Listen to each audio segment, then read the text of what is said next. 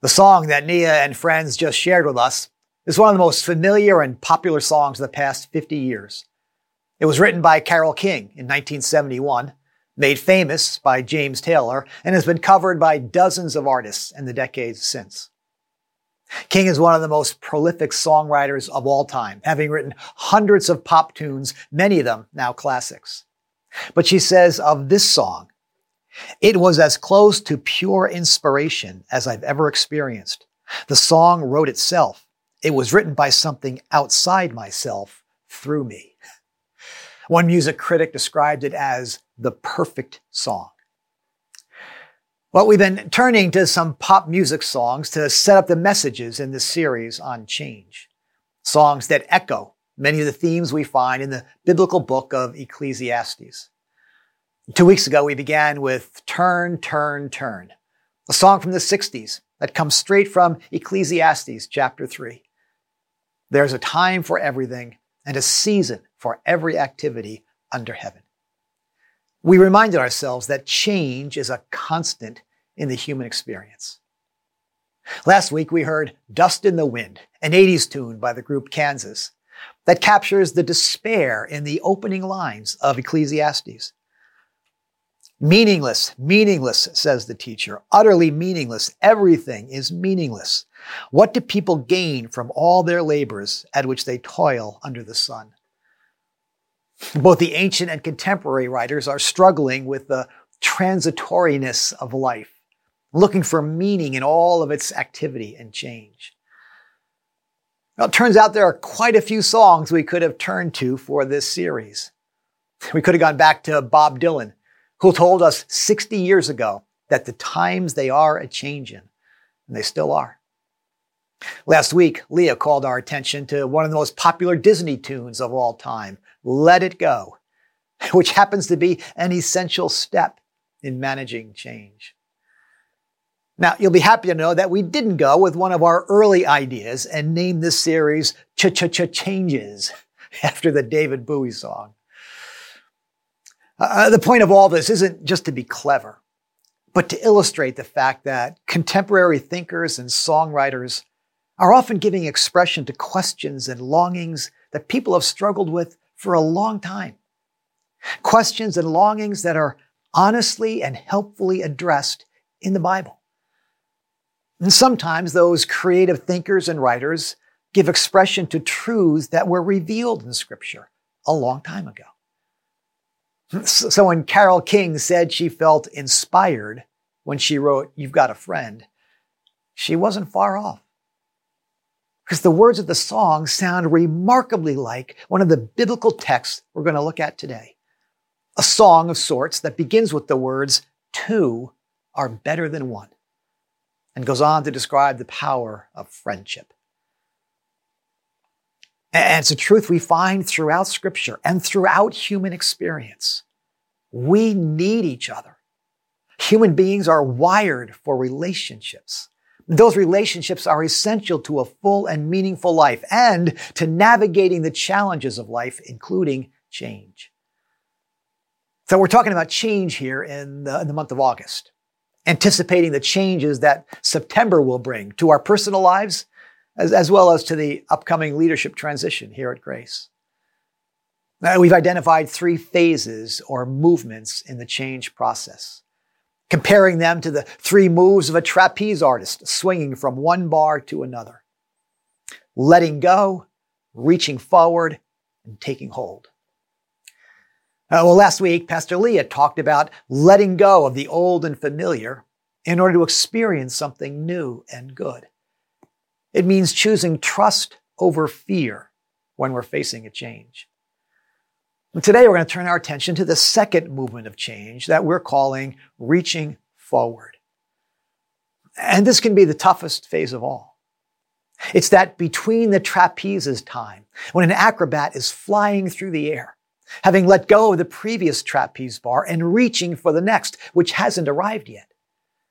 And for a time, like Linus when his blanket's in the dryer, it feels like there's nothing to hold on to. A classic business text on change management calls it the neutral zone. because you're in a sort of no man's land between the old and the new. But it doesn't feel very neutral to the person going through it. In fact, it's often characterized by confusion and disorientation and frustration. The neutral zone is that time between jobs, when you've lost or left one job and are looking for another. It's the first year in a new home or a new neighborhood, when you don't know your way around and everything feels strange. It's the week and months after a painful breakup of a romance or friendship or partnership, when you wonder if you'll ever find a relationship like that again, or if you'll ever be able to trust anybody again. It's the season of infertility, when you've set your hopes on having a child, but it's not happening, and you wonder if it ever will. It's looking for a new church or a new pastor, when something or someone you've counted on for a long time is no longer there, and you have no idea what the new one will be like. There's no escaping the discomfort and uncertainty of that in-between time. So let's turn once again to this intriguing book of the Bible called Ecclesiastes for a few minutes. Let's see what kind of wisdom we can find for this second phase of change. And then we'll turn to a real-life example in this scripture of two people who found themselves in the worst kind of neutral zone. So let's begin in Ecclesiastes chapter 4, beginning at verse 7. Again, I saw something meaningless under the sun. There was a man all alone. He had neither son nor brother. There was no end to his toil, yet his eyes were not content with his wealth. For whom am I toiling, he asked, and why am I depriving myself of enjoyment? This too is meaningless, a miserable business. Now, we mentioned the first week that this book called Ecclesiastes is based on the life and teaching of one of the wisest men who ever lived, Solomon, who ruled over Israel for some 40 years. Solomon experienced just about everything a human being can experience in life: power, fame, sex, wealth, achievement. But when all was said and done, he came to the sobering conclusion that if you have any or even all of these things and no one to share them with, it's not only meaningless, it's miserable. And we get it. We've heard too many stories of celebrities, millionaires, tycoons, star athletes who've surrounded themselves with the so-called good things of life, but find themselves desperately lonely and sometimes in despair. But it turns out an awful lot of us are finding ourselves lonely these days. Just a few months ago, the Surgeon General of the United States, Vivek Murthy, declared loneliness to be a public health crisis in our nation today and a leading cause of death among youth and adults.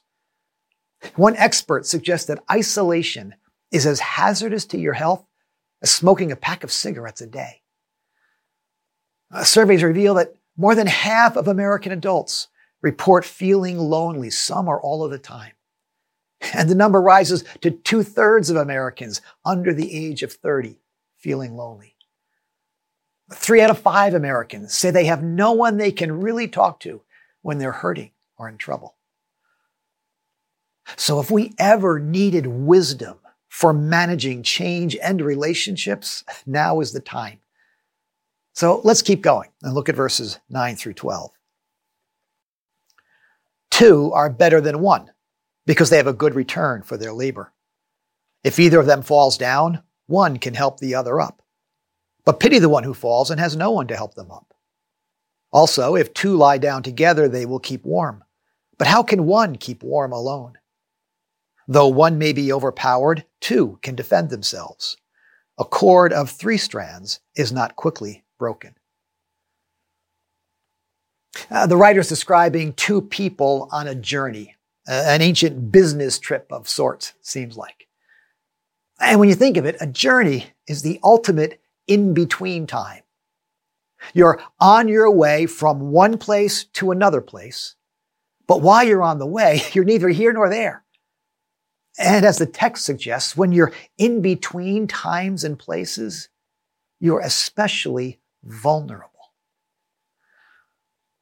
If one falls down, a friend can help him up, but pity the one who falls and has no one to help them up.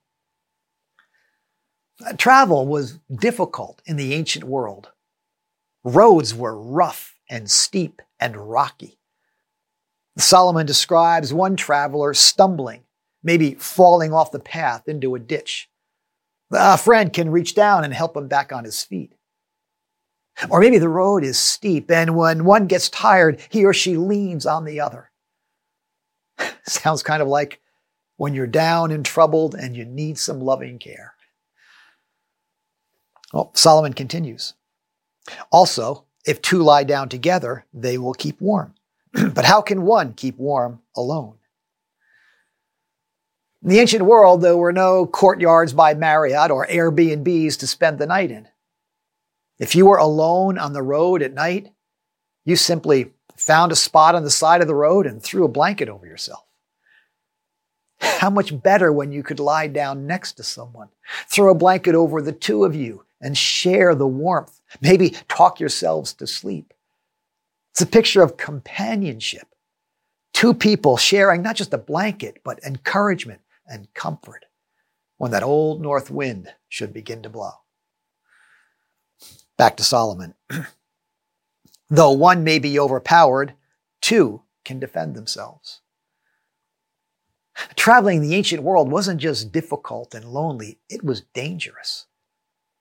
The hills were alive with thieves and wild animals.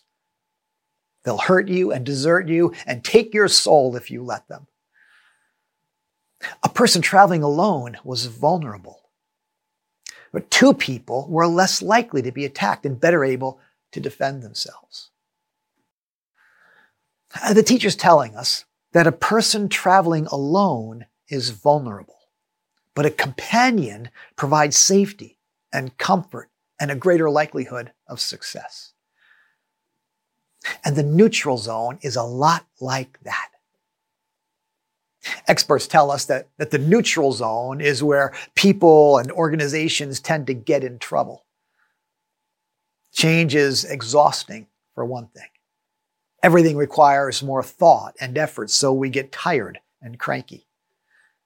Change is emotionally draining. We could find ourselves tempted to do almost anything to feel better, even things that aren't good for us. Change is hard on relationships. We can get resentful toward the people or circumstances that initiated the change. A spouse who gets a new job, a child or friend who moves away, an aging parent who suddenly requires care and support, even a loved one who passes away, leaving you feeling alone in the world. Pastoral transitions can be vulnerable times for a church as well. There's uncertainty about the future. People may have different ideas about what direction the church ought to go in. There's a temptation to pull back a bit, to wait and see what happens rather than leaning in and pulling together. But wisdom tells us that leaning in and pulling together is exactly what we need. In any kind of change, having people in your life, people you can talk to, lean on, cry with, can make all the difference. I was talking with someone recently who experienced a lot of change in recent years, relationally, emotionally, even geographically. It was an incredibly lonely time. And in the midst of that season, someone invited him to join a small group of men who were getting together once a week. Now, by his own admission, it's not his nature to do that sort of thing, but he pushed himself to say yes. That was 4 years ago. Listen to what he writes. We meet once a week for about 2 hours, share our lives, triumphs and challenges on a confidential basis, and pray for each other. We met in person for a time, but most often now meet via FaceTime, as one of us is now out of state. We also occasionally get together for dinner and to help each other out with projects, like moving furniture when one of us had to relocate. Living life together, it's a tremendous blessing. Well, you know you've got a friend when they'll help you move, right? And that was just one of the many changes these men have experienced together. So it turns out that two really are better than one when it comes to change and to navigating the neutral zone. So each week in this series, we're looking for people in Scripture who experienced change, so we can learn from them not only how to handle it well, but more importantly, how to meet God in the experience. So let's turn our attention to one of the most beautiful stories in all the Bible, the story of two women who experienced the worst kind of change and found everything about their lives up in the air.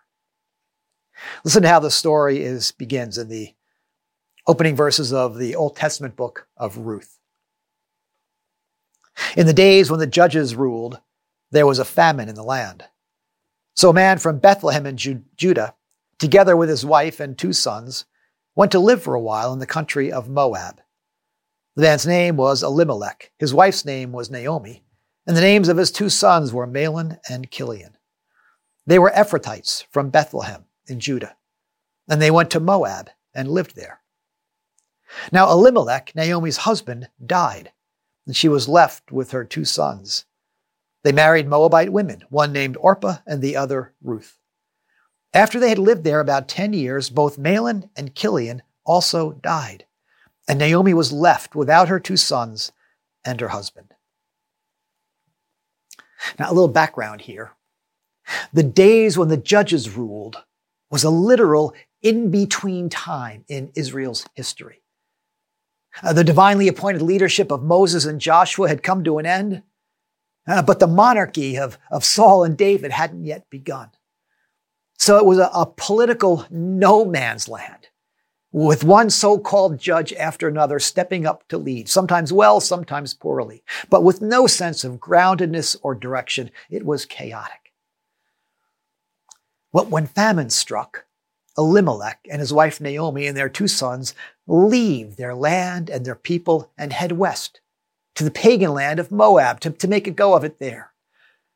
Things seem to fall into place until one after another, all the men in the family die. First Naomi's husband, then her 2 sons.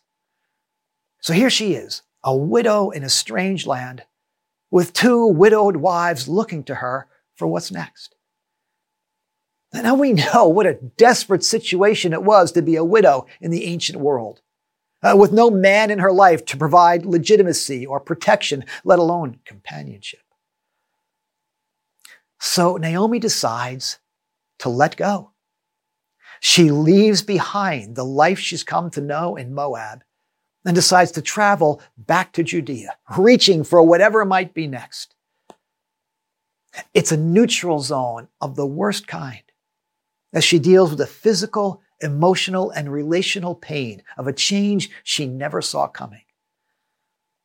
Now, she doesn't want to drag these 2 young women into her uncertain future, into a land and culture they know nothing about. So before she sets out on her journey, she urges her 2 daughters-in-law to return home, to make a life for themselves in a familiar land and people. And one of them does. With hugs and tears, Orpah turns and heads home. But the other daughter-in-law, Ruth, says and does a remarkable thing. Let's pick up the story. Verse 16. But Ruth replied, "Don't urge me to leave you or to turn back from you. Where you go, I will go, and where you stay, I will stay. Your people will be my people, and your God, my God. Where you die, I will die, and there I will be buried.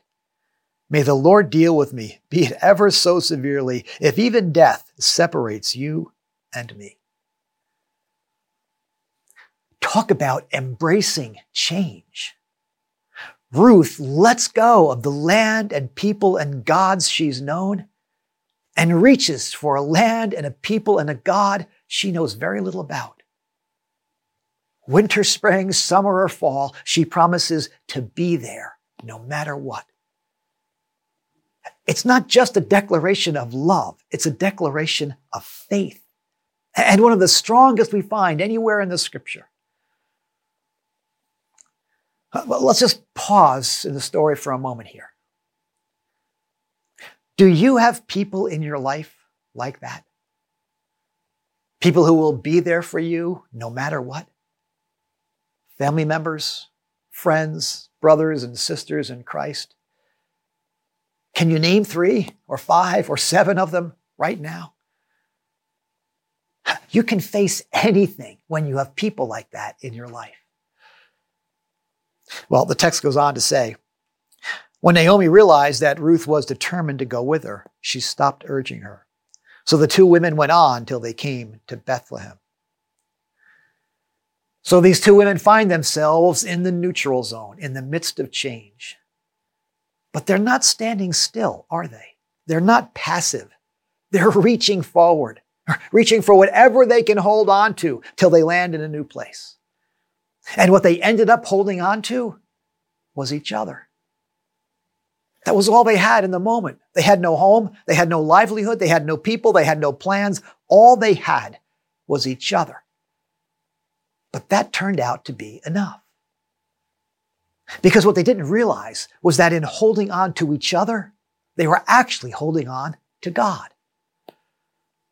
Now, truth be told, they had a hard time seeing or sensing God at the time. In fact, when they arrived in Bethlehem, Naomi tells the people there that the Lord has turned against her. She's so hurt and angry, she's finding it very difficult to trust God or even relate to God. Have you ever been in that kind of spiritual no man's land? When you're so disappointed or angry with God that you can't even bring yourself to pray or open the Bible or show up at church? Sometimes it takes whatever faith we have left just to reach out to another person and allow them to lift you out of the ditch or to crawl under the blanket with you and cry or to stand shoulder on shoulder with you and fight for your life and your faith. Well, that's what these 2 women did. They held on to each other in that in-between time and discovered that Yahweh, the God of Israel, was not only with them, but was already swinging a bar of opportunity their way. And together, these 2 women reached forward, even though they had no idea what was coming next. They had no idea that Ruth would end up gleaning scraps in the harvest field of a kind and wealthy widower named Boaz. They had no idea that Boaz would take a special interest in this immigrant woman working in his field. No idea that Boaz would turn out to be a relative of Elimelech, and that he had a legal right to take her as his wife, which he did. And they had no idea that the son born to Ruth and Boaz would one day become the father of a man named Jesse, who would one day become the father of a man named David, who would one day become the king of Israel and the ancestor of God's Messiah. You see, the Lord already had everything in place for them. One trapeze bar after another swinging their way. All they had to do was reach for whatever was next. And the first one they took hold of was each other. And sometimes that's all we can do in a time of transition, when everything seems to be up in the air. Just take hold of the people God sends our way.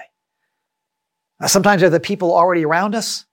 Sometimes they're people who are new to our lives. I'm remembering one of the biggest transitions we ever made in our lives, the move from New York to Boston and to Grace Chapel.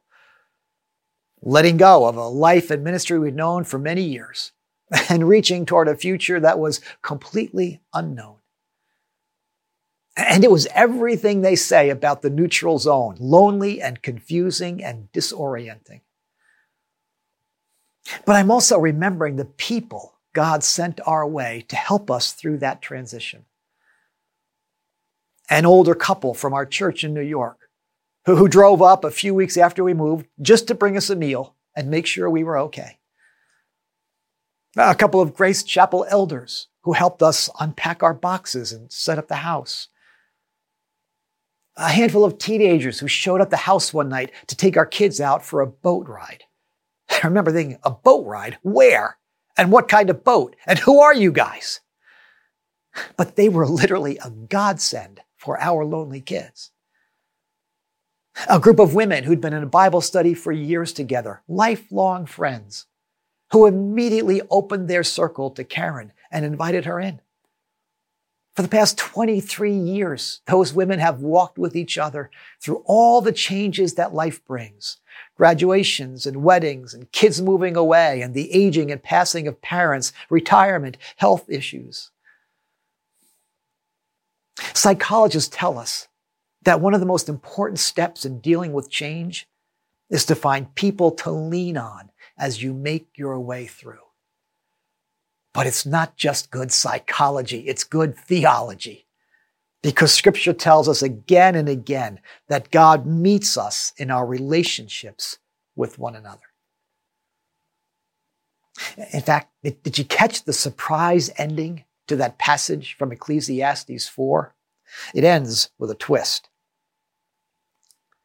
Two are better than one, the teacher says in the opening line. And for the next few verses, he expounds on the power of the beauty of two people doing life together. But he finishes with a new thought. A cord of 3 strands is not quickly broken. A cord of 3?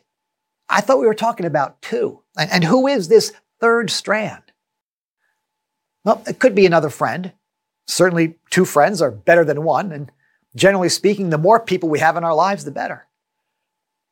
But most commentators agree that the writer is pointing us Godward, reminding us that God is always there, waiting to be invited into the moment, to weave His goodness and grace into our relationships. In fact, God is so committed to coming alongside us that He sent His Son Jesus into the world so that He could truly be with us in all the experiences of life. And isn't it interesting that when Jesus was entering a neutral zone of His own, heading for the cross and the grave, that He reached out to His friends and had dinner with them? Remember what He said? I have eagerly desired to eat this Passover with you. And isn't it interesting that the main thing He told His disciples around that table as they entered their neutral zone was to love one another? We humans need each other. And often when we reach out to each other, we find Jesus there too. In fact, in the Old Testament book of Proverbs, also based on the wisdom of Solomon, we read these words. One who has unreliable friends soon comes to ruin, but there is a friend who sticks closer than a brother. That friend is none other than Christ Himself, who promised to be with us here, there, and everywhere in between, even to the end of the age. But when you're having a hard time reaching out to Jesus for whatever reason, sometimes the best thing you can do is reach out to a friend. So that's our takeaway from week 3 of our series. Like most everything else in life, change goes better when we do it together. Like most everything else in life, change goes better when we do it together.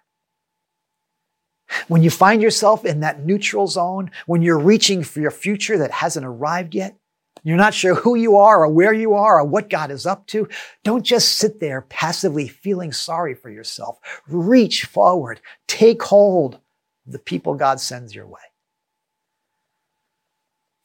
We recently came across a story of someone who found herself in that in-between zone.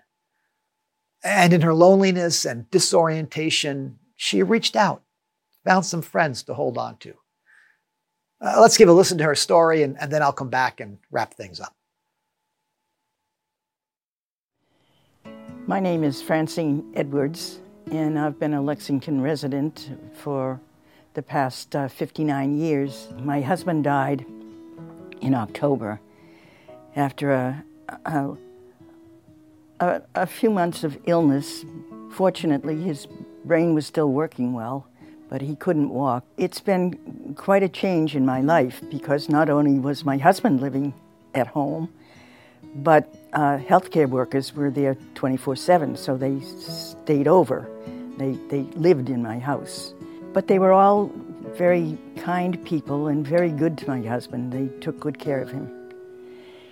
And then when he passed away, of course, now I'm all alone in the house, so it made a huge difference. I miss him terribly.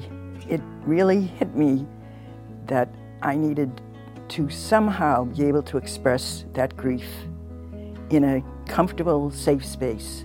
And then I went online, and the first to find a bereavement group, and the first thing that popped up was Grief Share, and lo and behold, here it was in Grace Chapel in Lexington, right 5 minutes from my house. Even though you have friends and relatives that you can talk to, somehow they just don't get it. They sometimes I think people don't know what to say to somebody. How are you doing, and how do I respond? But I found in the Grief Share group that everybody understood, even though their losses were different. The emotions that people go through are quite similar. Just knowing that there were other people there who said their husbands were their best friends too. And that kind of made me feel, well, they know, they understand. In my career as a pastoral counselor, I have led bereavement groups myself years ago when I was younger. But you can't do that for yourself. You just cannot handle it alone. I still have days where I just melt down, and other days where everything is, so to speak, normal. Life goes on, and you can either choose to participate in it or not. I can sit back and wallow and say, poor me, or I can go on with life, not that you forget the loved one. But life does go on, and God put us here to live our lives as best we can until we're called home. I think it's a process that, yes, you're walking a lonely road, but there are others walking that lonely road that you can share with and learn from and maybe comfort and help. It's a two-way street. You know, they helped me and maybe I can help them. Not that we advise or counsel, but just in sharing our emotional state. Wow. So much wisdom. It's age.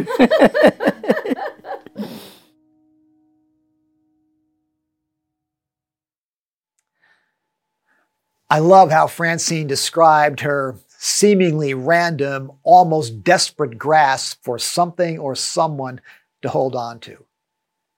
She goes online, Googles something, and finds a trapeze bar swinging her way. A grief group at a church right down the road. I also love her honesty. I mean, here she was, a pastoral counselor. If anyone should have known how to find God and manage change, it should have been her. But as she discovered, you just can't do it alone. And that's true for every one of us. Or whatever changes we may be facing this year, as individuals and as a church. This isn't a time for pulling back, for hunkering down at home, for waiting to see what happens. It's a time for reaching forward. And that begins by reaching out to each other, strengthening our connections and discovering new ones. So as this new season approaches, let's lean into our relationships with each other. Let's show up for each other Sunday after Sunday, online or in person. Let's come together in prayer whenever your campus is doing that. If you're not in a group, now's the time to find one. Go to grace.org/groups and find one that works for you. And we'll have some new ones starting up in the fall. If you're walking through an especially difficult season of loss or change, if you're having a hard time making connections, let me encourage you to reach out to us at grace.org/care. We have all kinds of care and support ministries and people ready to come alongside you. If you're not in that kind of a season yourself, look around for people who might be dealing with a change or a transition. Reach out to them, meet them for coffee or dinner, invite them into your group, join the connection team on your campus, and help new people find their way in. I love the way Francine put it. Life goes on, she said. You can either choose to participate or not. She had suffered a terrible loss, a change she didn't want and wasn't ready for. But God had things lined up for her, just as he did for Ruth and Naomi. A trapeze bar was swinging their way. All they had to do was reach for it. All they had to do was call. And when they did, they found a friend who sticks closer than a brother. And you will too. Well, as we close, let me lead us through a guided prayer, helping us respond to what we've heard today. So bow your head with me and think of a friend or two or three, like the ones we've been describing today. Thank God for them by name.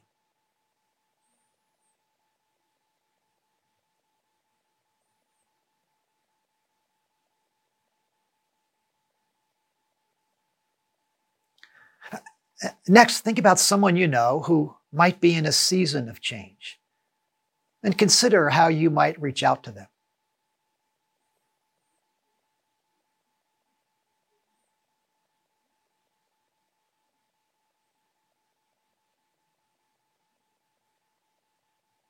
And then finally, consider what you might do to expand or deepen the relationships in your life.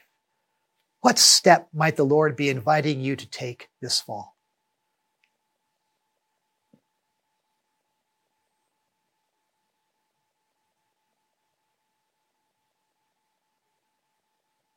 Thank you, Lord, for the opportunity to think and pray about these things, about the changes in our lives and the people in our lives. Thank you for your promise to be with us in all the seasons of life. Open our eyes to the people you might be leading us toward, and give us courage and faith to reach for whatever you have in store for us in the days to come. And as we do, may we find our way to your Son, Jesus, in whose name we pray. Amen.